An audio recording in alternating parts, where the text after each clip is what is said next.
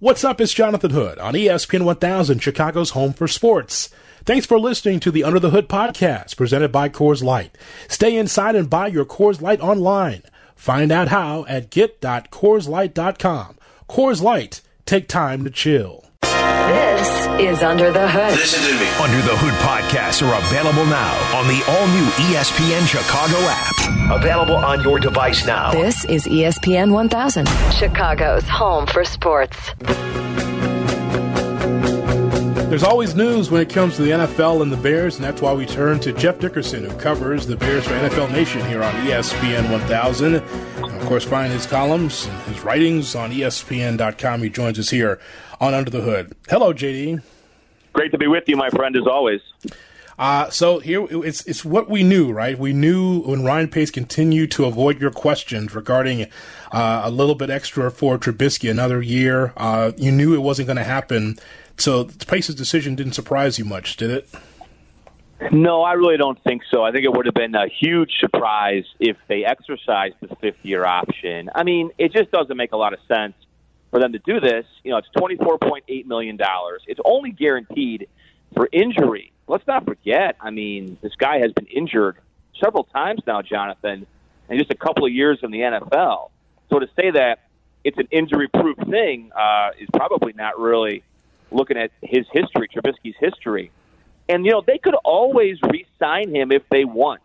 It doesn't mean that, just so everyone understands, just because you decline a fifth-year option doesn't mean that after this season, if they want to, that they couldn't bring Trubisky back. I mean, the best-case scenario for Ryan Pace, Jonathan, as we all know, is for Trubisky to somehow catch fire this year, play great, you know, lead the Bears to the playoffs, and then he would have no trouble offering him a longer-term extension. But I think for the short term, the fifth-year option just did not make a lot of sense. So, no, I'm not sure why he wouldn't answer the question. I mean, I thought it was kind of silly, but whatever. I mean, that is what it is.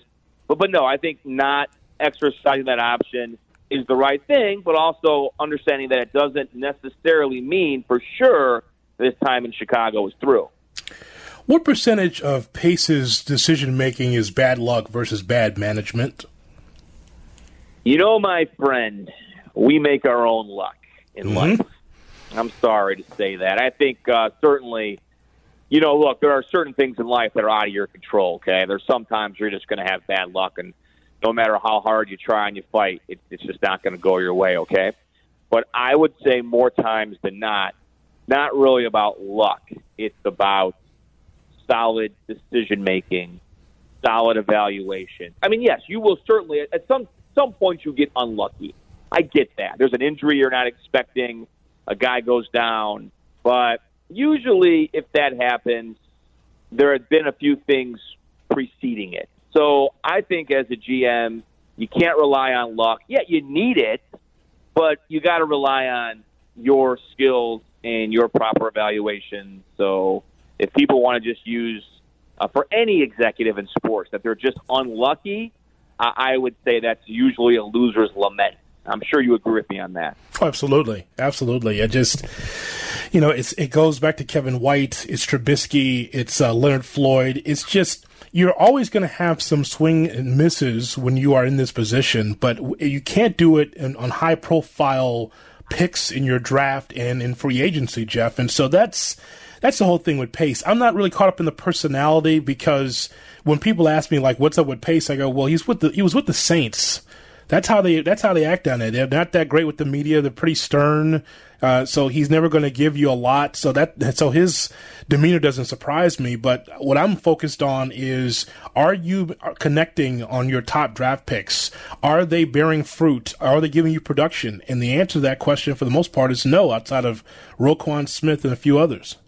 Yeah, and you know, thing too with Pace, you know, I don't find his demeanor to be bad at all. I mean, he is great to talk to. I'm not sure if people care about this, but it would be nice to have him a little more accessible, because when you do talk to him, now look, he might not answer the questions sometimes you want him to, but it's never done in like a gruff or rude way. I think he's actually a very enjoyable guy to talk to. But yes, you are judged on your draft picks, and you know, we've said this before, and it's worth repeating.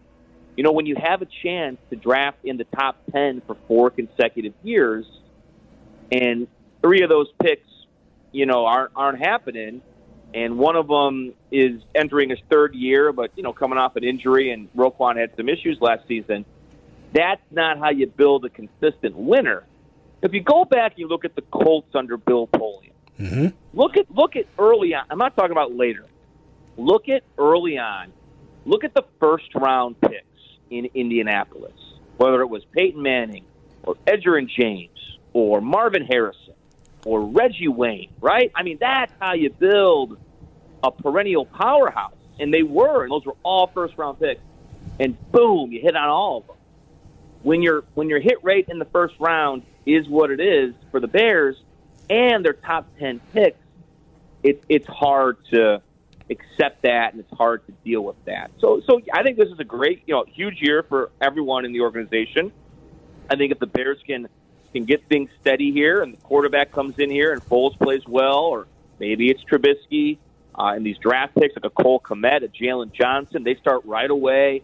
They make big dividends right away, and some of these other younger players start to develop. Hey, you know what? They could be in okay shape, but a lot of things have to go right for them to be anything more than really an 8-8 team right now. Pace is okay, but he's not like Phil Emery with the granny glasses, giving you his thoughts on life and stuff. That's what I enjoy. So there's 2 tales to that one. Yes, you will not receive an email at 10 o'clock on a Friday night questioning why you aren't considering John Bostic to be one of the greatest Lions backers in Bears history. You won't get those. And those were quite entertaining. But as far as, Pace isn't going to yell at you. You know what I mean? You're not going to get called onto the golf cart and be driven around and lectured. I mean, Phil was so accessible. I love the guy. Personally, I'm sorry it didn't work out for him here. Obviously, there were a lot of bad decisions. But, you take the good, you take the bad. There's a little bit of, that can go either way with those two. Blair from The Facts of Life with us as we talk Bears on ESPN 1000 and the brand new ESPN Chicago app. So we need a refresher, JD, regarding the hierarchy when it comes to Big Bears decisions. It's going to come down to Trubisky and Nick Foles. I don't know who's going to start or who's going to be able to be the backup. I don't know how this is all going to materialize, but does Matt Nagy, will he have full autonomy on the decision from the beginning all the way through the process with the quarterback? I would say at this point, I think that he has to have full autonomy, and he's got to make that call. Now, was that the case last year or the first year? I think that's a little more muddled, and I would think there might be a little more influence coming from above. But I think right now, the key is them getting the right quarterback in there that's going to win games for them and run this offense the way it has to be run. You just can't worry about feelings anymore. Okay, the Mitch thing happened. Yeah, we still talk about it. And every time you see Mahomes or Watson, you're like, oh, my gosh, what happened? But it's over with, right? Now you got to move on. You got to put yourself in position to get back in the playoffs. Because if you don't make the playoffs, then it doesn't matter. Then everyone's going to be vulnerable, I think, for some changes here. So this should be the head coach's decision. I really think for the most part it's going to be. I think Nick Foles is the head coach's guy. I'm saying that he's here because the head coach believes in him and he's the quarterback that they prioritize, getting that deal done with Jacksonville. So now that you've got him here, and it's got to be Nagy, I'm sure he will collaborate with his coaches. So let's not put it all on just the head coach, Jonathan. I think the offensive coordinator, the new quarterback's coach, maybe the passing. I think everyone's going to have a say. But I think ultimately, as the head coach, it's got to be Matt Nagy's decision because it's his offense, and he knows best what he needs to run it the right way. An underrated piece by you amongst the other NFL Nation writers is the player that benefited the most through this draft, and you chose Deion Bush because clearly the Bears could have went safety and had Grant Delpit, who I think Jeff, as an SEC guy, you know I'm a big SEC fan. I saw Grant Delpit at LSU. He is a really strong player at that position. Matt Bowen, he preferred Antoine Winfield. He thinks on tape that he's even better, but they went back to back after the Komet pick by the Bears. So, but you had a choice there. Delpit and Winfield are the younger guys that I think could be productive, but Deion Bush, he's safe for right now. Well, and then that came out before they signed Deshaun Gibson. Well, so I mean, yeah, but no, I still think Deion Bush has a chance here. I mean, Deshaun Gibson was injured some last year with the Texans. Remember, he lasted just 1 year on that big deal. I would say Gibson, though, right now is the guy. I think he's with Eddie Jackson because of the money. But certainly, after the draft, sometimes we do these things like a week in advance. Oh, they're due, But just a moment. Well, hang on now. That was a while ago. But yeah, at that point, it looked good for Deion Bush. He still has a chance. He's going to be a quality reserve, and he'll be the next guy probably up.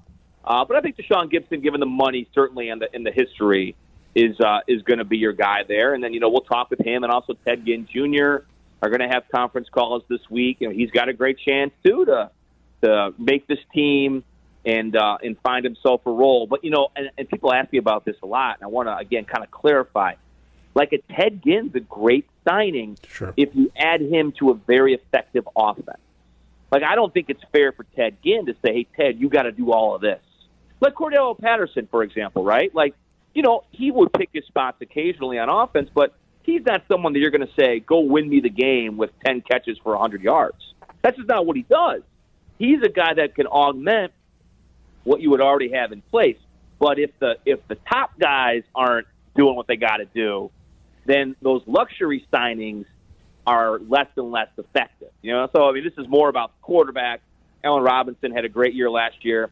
Hope he has a great year this year. They got to find more consistency from their 2 and their 3 receivers. So Ted Ginn maybe could be that 3. Who knows? But I just don't think you want to ask too much of him, because in spots, I think he could be very effective. Even at his age, he was very fast last year watching those games he played with the Saints. I can't wait to see Ted Ginn get in the end zone, do that little salsa dance. Oh, wait, that's another aging receiver the Bears picked up a few years ago. Sorry about that. Again, I mean, the older players, I sometimes don't work out quite as well. I covered, Victor Cruz and the Jared Allens of the world and things of that nature. But, we'll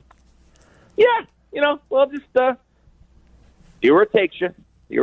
No, it's fine. It's fine. I mean, listen, you have 2 receivers, or 1.5 or 1 3/4 wide receivers on this roster, and there's question marks on some of the other ones. So bring in another guy. I think at 35 he's too old to do special teams.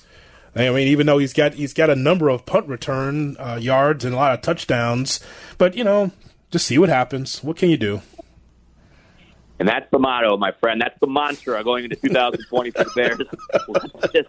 Let's just see what you can do. That'd be a hell of a commercial. Bears football. Well, let's just see what you can do. So we'll see what happens. It's like the Cubs, like in 83 or something like that. I saw a little commercial on YouTube. The Chicago Cubs, we're working on it. Oh, that's great. That's great. Good. Thanks, Ed Lynch. We're working on it. That's great. Because that makes you get to the ballpark. Jeff Dickerson covers the Bears right here on ESPN 1000 and the ESPN Chicago app. Jeff, lastly, I want to ask you your thoughts about the rest of the NFC North, and that I know that you talked about it on your show. I talked about it on my show. Yeah, for some reason, let me just break down the curtain here. For whatever reason, Jeff and I are not doing a lot of shows together anymore. On the network side, we're on ESPN 1000, but they have separated us because of our talent, I'm told. But hopefully that will be rectified very soon here. Nonetheless, I know you've talked a lot about the Packers situation, as have I. It's just the big question, I'm sure, for a lot of Packers fans is, like, why won't the Packers take care of Aaron Rodgers? Is he such a bad guy that they just won't give him just some key young wide receiver instead of looking for his replacement? Yeah, I think they've taken care of Aaron Rodgers. You know how much money he made in 2018 with that extension he signed? He made $66.9 million that year. Sure. So I think Aaron Rodgers is going to be okay. I just feel like he's going to be okay, and things are going to work out, and they're going to be fine. I mean, yes, I thought the pick was unusual in the first round, but you have to think about the future, and maybe Jordan Love will be that next quarterback whenever Rodgers passes the mantle. And offensively, there aren't as many weapons as I'm sure any quarterback would like. But they had a really good year last year. They were ahead of schedule, and they could regress. But I feel like if Aaron Rodgers is upset, play. But I don't really understand why he would want to trade or why the Packers want to get rid of him. This talk of him playing for the Bears, I just don't really understand any of it. I think Bears. Green Bay has found a way to make these things work. Yeah, all that, yes. All of this, and we're talking about with Green Bay and maybe some consternation there between Rodgers and the Packers organization, and yet the Packers will still make the playoffs either way. Yeah, I mean, the track record would say that they're going to be pretty competitive again this year. So I think whenever there's a high-profile quarterback and another quarterback is taken in the first round, certainly you get nervous, right? But I don't look at this like this isn't Kansas City taking Mahomes and Alex Smith gets dealt a year later. Now, I could be wrong, and it could work out like that. I just think with Aaron Rodgers, he plays as long as he wants to play in Green Bay because I've seen nothing but greatness from this guy, and he had another great year last year with not as many weapons as I'm sure he would prefer. So it works out. Oh, by the way, I should mention this too. I have a scoop for you. All right. I was told today that there will be a Dickerson and Hood show on Saturday. Did you get that email? I did not. Now, it could be Dickerson and Hood with Dickerson and John Anderson. But there is going to be a Dickerson and Hood show Saturday from, I think it's 4 to 8 p.m. Central Time on ESPN Radio. I was not told this. Well, when it's me and Zuba Mahente, I'll be thinking about you finally Saturday. Okay. No, I was not aware of that, but this is what they're doing lately. They are spreading the wealth because Jeff and I are so good together that we need to help everyone else. So that's what we've been told. So either way, the check clears. Well, Jeff, as always, we appreciate your time. Yeah, and maybe me and Kenny Mayne will have you on as a guest on Saturday. Okay, we'll give you a call. Well, thanks. Well, I'd appreciate that. Thanks for the bone. You got it, buddy. Anytime. I got your back. You know that. Say hello to my godson, the mathematician. He's doing really well in that math lately on the deck. Jeff Dickerson, everybody, who covers the Bears for NFL Nation on ESPN 1000. With us here as you're listening to Under the Hood. This is Under the Hood with Jonathan Hood on ESPN 1. Under the Hood with Jonathan Hood. How you doing? Follow us on the gram at IGJ Hood and at ESPN_Chicago. ESPN 1000, Chicago's home for sports. Under the Hood with Jonathan Hood on ESPN 1000 and the ESPN Chicago app. So over the weekend on Saturday when I was teamed with Chris Carlin and Kevin Connors, if you got a chance to listen to that show, we had some fun. Had a number of guests on, and we had a fun time talking about a lot of different things, including the Cowboys adding Andy Dalton. That story broke on Saturday night when I was on. But one of the things we talked about is Isaiah Thomas. And I realized how really controversial Isaiah Thomas is as a sports figure in the city. He's from Chicago. He gives back to a lot of great, what I would consider some really some great girls and boys clubs and things that are needed in this city because he's from here. And so he does a lot for the city, as far as giving his time and his money to things of that nature. But we look at Isaiah Thomas as a heel because he played for the dreaded, hated Detroit Pistons. And so even though he's from here and he still has ties here and still does a lot of things here, it's still doesn't resonate with a lot of people because of the mountain that Jordan and the Bulls had to go through, and Isaiah Thomas was part of that mountain trying to get over the Detroit Pistons to try to begin 6 titles in 8 years run for the Chicago Bulls. So a story that we saw over the weekend was written by Kevin Pelton from ESPN.com. He's been a guest here and there on this program when we thought we would add perspective from an analytic standpoint for the NBA. We've had Kevin on. He's fine. He's a good writer.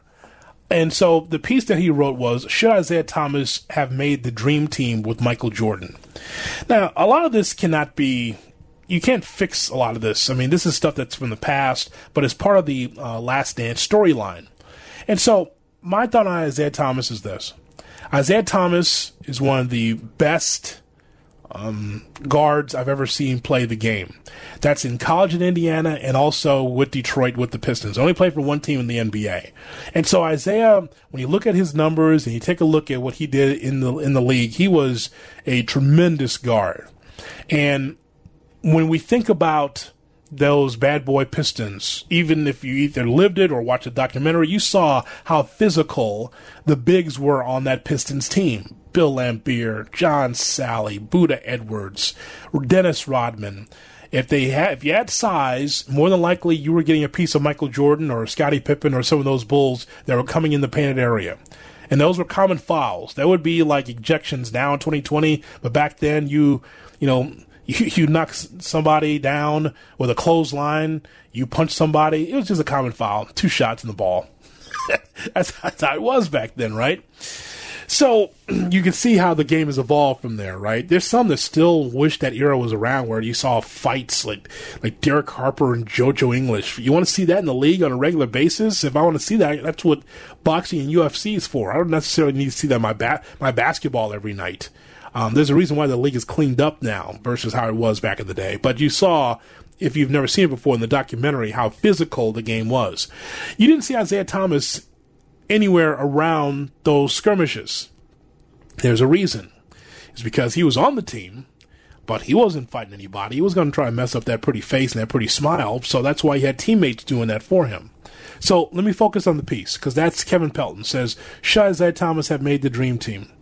And so in the documentary, that was a slight storyline of how Michael Jordan and Magic Johnson and others did not want Isaiah Thomas on the team. That's the bottom line. They didn't want him on the 92 Dream Team. It's unfortunate because if Isaiah Thomas was on the Dream Team, that meant the whole team was Hall of Famers. There's only one that was not a Hall of Famer from that 92 Dream Team, and that was Christian Laettner. So that's how the story went. They went with Christian Laettner. They didn't want Isaiah. And so I'm going through this list, and we had Kevin on the show on Saturday night. And it says, who belonged on the Dream Team? Was Isaiah Thomas denied and deserved a spot because of bad blood with Michael Jordan? And he goes to the numbers. Now, you know, Eric, I'm never one to shy away or turn a blind eye to numbers because there's 2 ways to look at analytics. You can ignore them or add them to your opinion based on a certain set of numbers that we hadn't thought of before, right? I mean, that's what baseball, basketball, whatever, right? Right. Use that as a tool for your evaluation. But not necessarily the tool. Exactly. Like, I'm not going to go to the bar or the barbershop and talk about warp. Just not. It's just not a conversation that we would have if you had at the bar or you had a barbecue. And of course, you know how that is, Eric. I mean, you're the one that knows the most sports in your circle of your family, right? They'll turn to you and ask you your thoughts on what's going on in modern sports. You're not talking about warp and win percentage. You're talking about thumbs up or thumbs down on a player. And same thing here with Isaiah Thomas. Isaiah Thomas was one of the best guards I've ever seen play the game. But then you take a look at the Kevin Pelton piece, and they said, my wins above replacement, the WARP's stats, reflects value of the 1990-91 season. And I've always listed players' career totals through that year. Win percentage, the per-minute version of WARP, is a forward-looking projection based on the previous 3 seasons. And so he goes through the all-star appearances of Magic Johnson, John Stockton, Terry Porter, Mark Price, Kevin Johnson, and then Isaiah Thomas. He has him as a 59% win percentage, 5.6 WARP, right? He also goes on to talk about how in 91, Thomas was already on the downslope of his career, limited to just 48 games because of a wrist injury. He averaged a career low 16.2 points a game during the 90-91 season. Oh, just 16.2 points a game? Oh, what a bum. He's complete trash, right? So, ultimately, you watch the documentary and you kind of find out, like, the Bulls and Michael Jordan or Magic Johnson, maybe even Larry Bird, his own coach, Chuck Daly, didn't want Isiah on the team. That's as simple as that. But when I read this piece, it tried to make it seem like Isiah Thomas was trash. Isiah Thomas was not trash. You say whatever you want about him, dirty, and being part of that bad boy business team, you didn't like him, and a lot of people didn't like him or John Starks or certain villains during that time. But you cannot deny that Isiah Thomas was not a great player. And Isiah Thomas deserved to be on that dream team.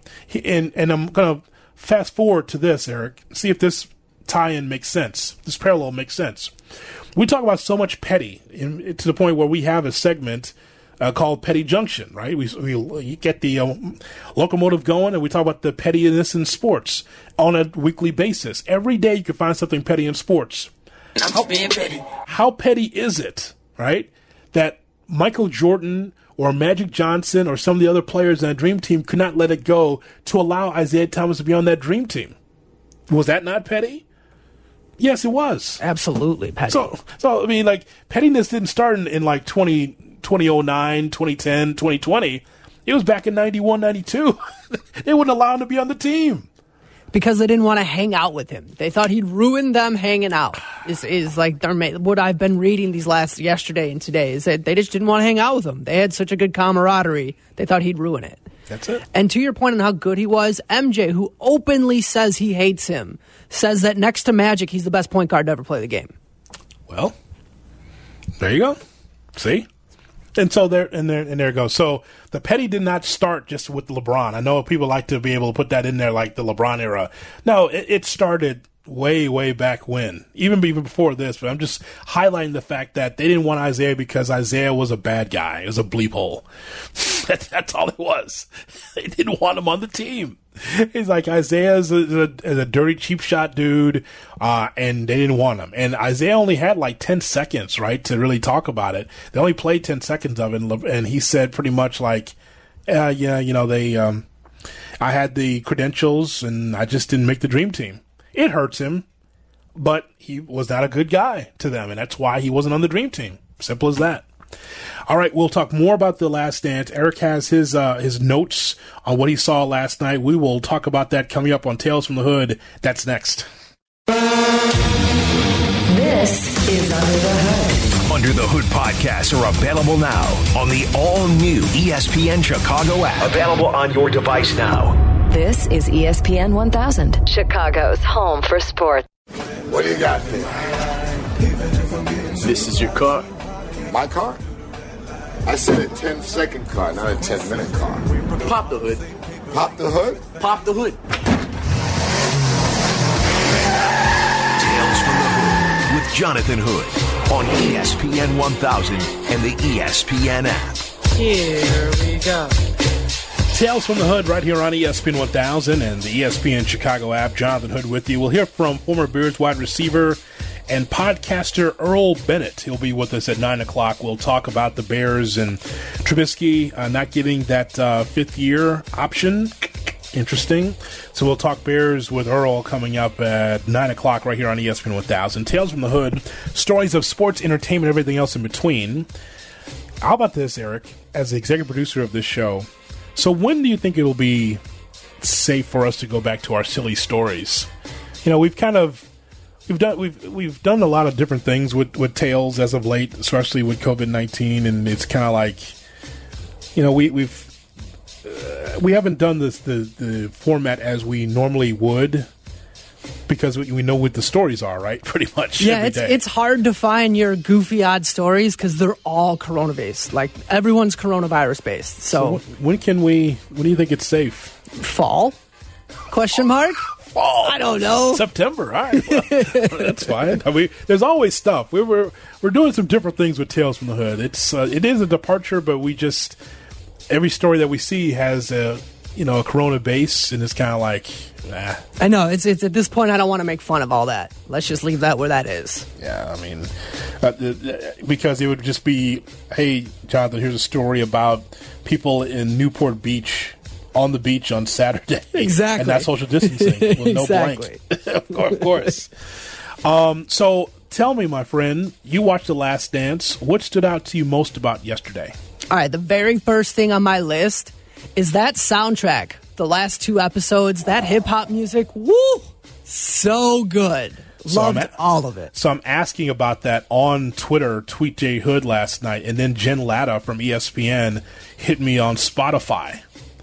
She said the whole thing is on Spotify. They have a playlist? Yes. Awesome. 45 songs. So from Naughty by Nature, Hip Hop Parade to Tribe Called Quest to Outkast, Black Sheep. This is all in my era. This is me, dude. Listening to it on a cassette. in my writing the Chevy. list down on the cassette. Yep. Party Man Prince, Big Pun, Mobb Deep, Diddy, Boogie Down Productions, Beastie Boys, Big Daddy Kane. So it's on Spotify.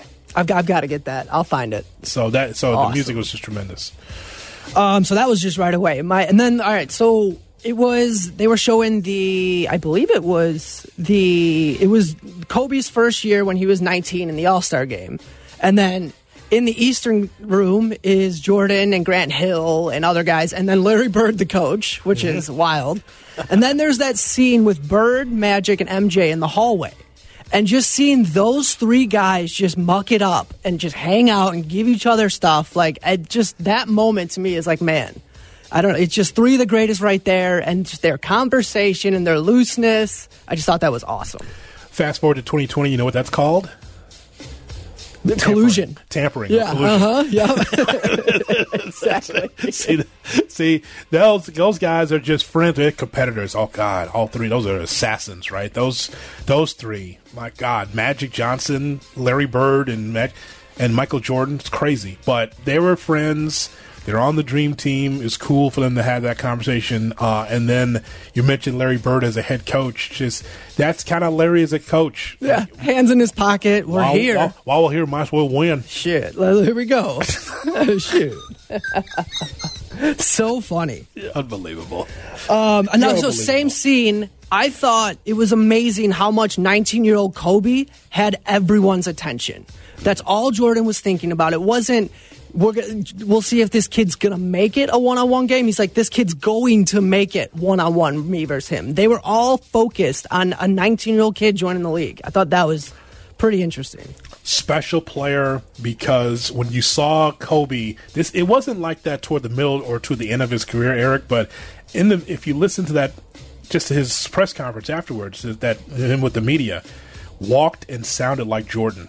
Yeah. They were just like, what is this? Like, this kid wants to be Jordan so bad. He talks like Jordan. Talks about using... I never heard the phrase game of basketball until Jordan started saying it. Then everybody starts saying it. The game of basketball. That's funny. So if you go back and listen, there's Kobe talk about the game of basketball. And just like, he was mature beyond his years, of course. I mean, he spoke 3 different languages. God, wait a minute. What am I... See, Spanish, Italian, English, Italian. Thank you. Yep. Spoke Italian. So the focus was on him because that was part of that new breed of athlete during that time too. So that was and it's something that we won't see. Right, we're not going to see Jordan and LeBron on the same floor, but we did see at one point Kobe and LeBron on the floor, and we saw Michael and Kobe on the floor together, which is great. Yes, it is. Nobody knew how to say Tony Kukoc. No one. Kukoc, I think, is what everyone was saying. It was like 4 or 5 different ones. Like he was drafted. It was like every time. Kukoc, Yeah, Kukoc, Kukoc, Kukic. That's what Even Neil Krause Funk. at one point said it wrong. Yeah, Neil Funk, who kept calling him Kukic. Kukic holds and looks. Michael Kukic steps up, fires, gone. Kukic with the basket. Cock, kaboom. That was great. Like, wait, what do you mean, Kukic? Like, but actually, you know what, Eric? none of us knew. Right. I mean, how would you know the guy? I get it. Like, how would anyone actually know? But I just now, in hindsight, I just thought that was funny. 5 different pronunciations. Kukoc, Kukic, Kukoc. It's great. Kuko. I think Barkley come Kuko. Yeah, they had no idea, but I love how they just put it. I've heard that story before on how they had disdain for him and how it was just Jordan and Pippen taking turns locking him down full court. Now we talk about pettiness again, right? Yep, there you go. But see, Krause was. But also the story illustrates Krause was like 3 or 4 years ahead of what was happening in front of you. Think about this. Eric, you're a millionaire, and in the millions and the money that's in front of you, right? You have it to spend right now, or you have it to save, or whatever you want to do with it. But you're concerned with 5 years down the line when you don't have it. Like, all of a sudden, you just know you're not going to have it, so you're preparing for when you don't have it. Well, wait. You should be focused on how you can be able to invest or save or do something with the money you have now. The money was the championships, and Krause was willing to throw all that money away, all that championships, all that prestige away to start over with nothing. He'd rather be just like broke with Tim Floyd and Kukic instead of being able to focus on the championships. How ridiculous is that? Well, they were like, this is my next point. They were taking the shine off of Krause. I have the quote right here. The one thing I would say, and I'd say it from Jerry Reinsdorf on down, this is a great organization. This organization is special. From Jerry, it starts with Jerry and it goes down all the way to Joe Lee, our clubhouse guy who's been here 25 years. It's an organization thing, and that's what it's all about. The team is a great team, but the organization is one of the all-time great, if not the greatest organization ever. That's what I'm so much proud of. Can't mention a single player. He needs all the credit. He needs it. Yeah, I know. That was such a bad look. I know, And he's not wrong. He was a terrific GM. He was. Like, he put together some real stuff, but his need for recognition just shines through in this whole thing. Just like, well, maybe because the players didn't give him the love. Reinsdorf gave him the love. The front office gave him the love, but he just never felt like he got his credit. And it's like, there was certain columnists that gave Krause credit. Now, there were some swings and misses from Krause, especially post-Jordan. Of course, that's going to happen, right? Right. You can't replace Jordan. But just, he's right in a sense, Eric, right? Isn't Krause right in a sense like the organization is class? Okay, cool. Well, it's class except you. Right. He's the exception. Yes, exactly. It's like, because class would be, man, I'm so happy for these players. I'm happy for our organization from top to bottom, man. We have really been able to put something special together. I'm just happy for everybody, right? No, didn't say you're happy for everybody. Yeah, the organization is ambiguous, right? It's just, the organization is, you should be able to mention players or the coaching staff. But he just kind of just made it in broad terms the organization. And it's kind of like, that's not how it normally is done in basketball. No, it was very odd to hear that. Marv Albert, his wig game has gotten better. Because in every game that they show him, he's got a different toupee on, and they're trash. It's gotten better now. It's gotten better. That thing there, man, was just it was just. It looks like some of my aunt used to wear back in the day, like the big bouffant yes, from the old exactly. pictures back in the day. Just like it got bigger and bigger, just like, dude, man, and so now it's more modern. It's brown now in 2020. It's a little bit lower down, a little lower cropped. It's the same. He's not switching between series right. as well.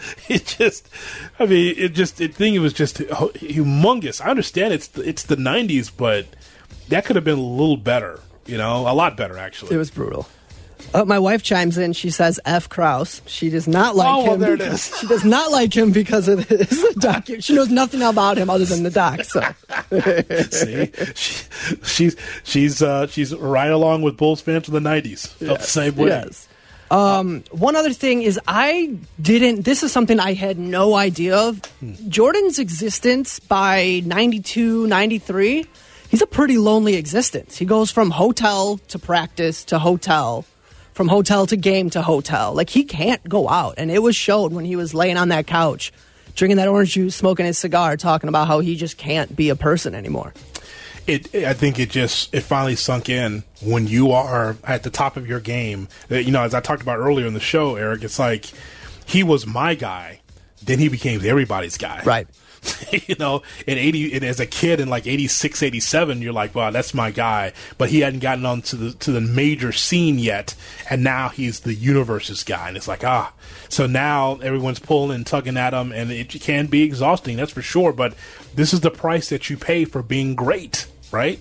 Absolutely. And so there was no social media from the chill with. That's why he had, drinks and cigars and TV for him to just chill out. I think it's interesting for him to talk about quitting on that couch. Right. Right. Feeling like, this is probably going to be it. That's an interesting time for him to say that because he ends up being a Wizard. So he actually didn't miss being on.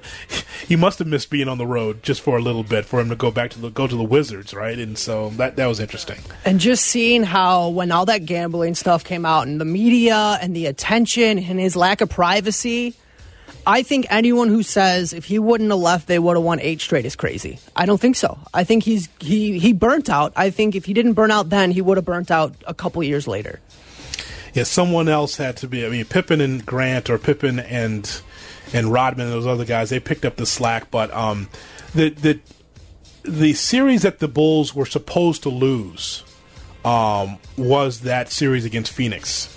That was the most talented team the Bulls played in that era. Eric, it's not. I'm not doing a sports radio hyperbole thing. I'm being for real. Like, just in the documentary only gives you a glimpse, but Charles Barkley was at such the top of his game, and that team was so good. I thought the Bulls were going to lose that series because Barkley was just that good. It wasn't based on commercials.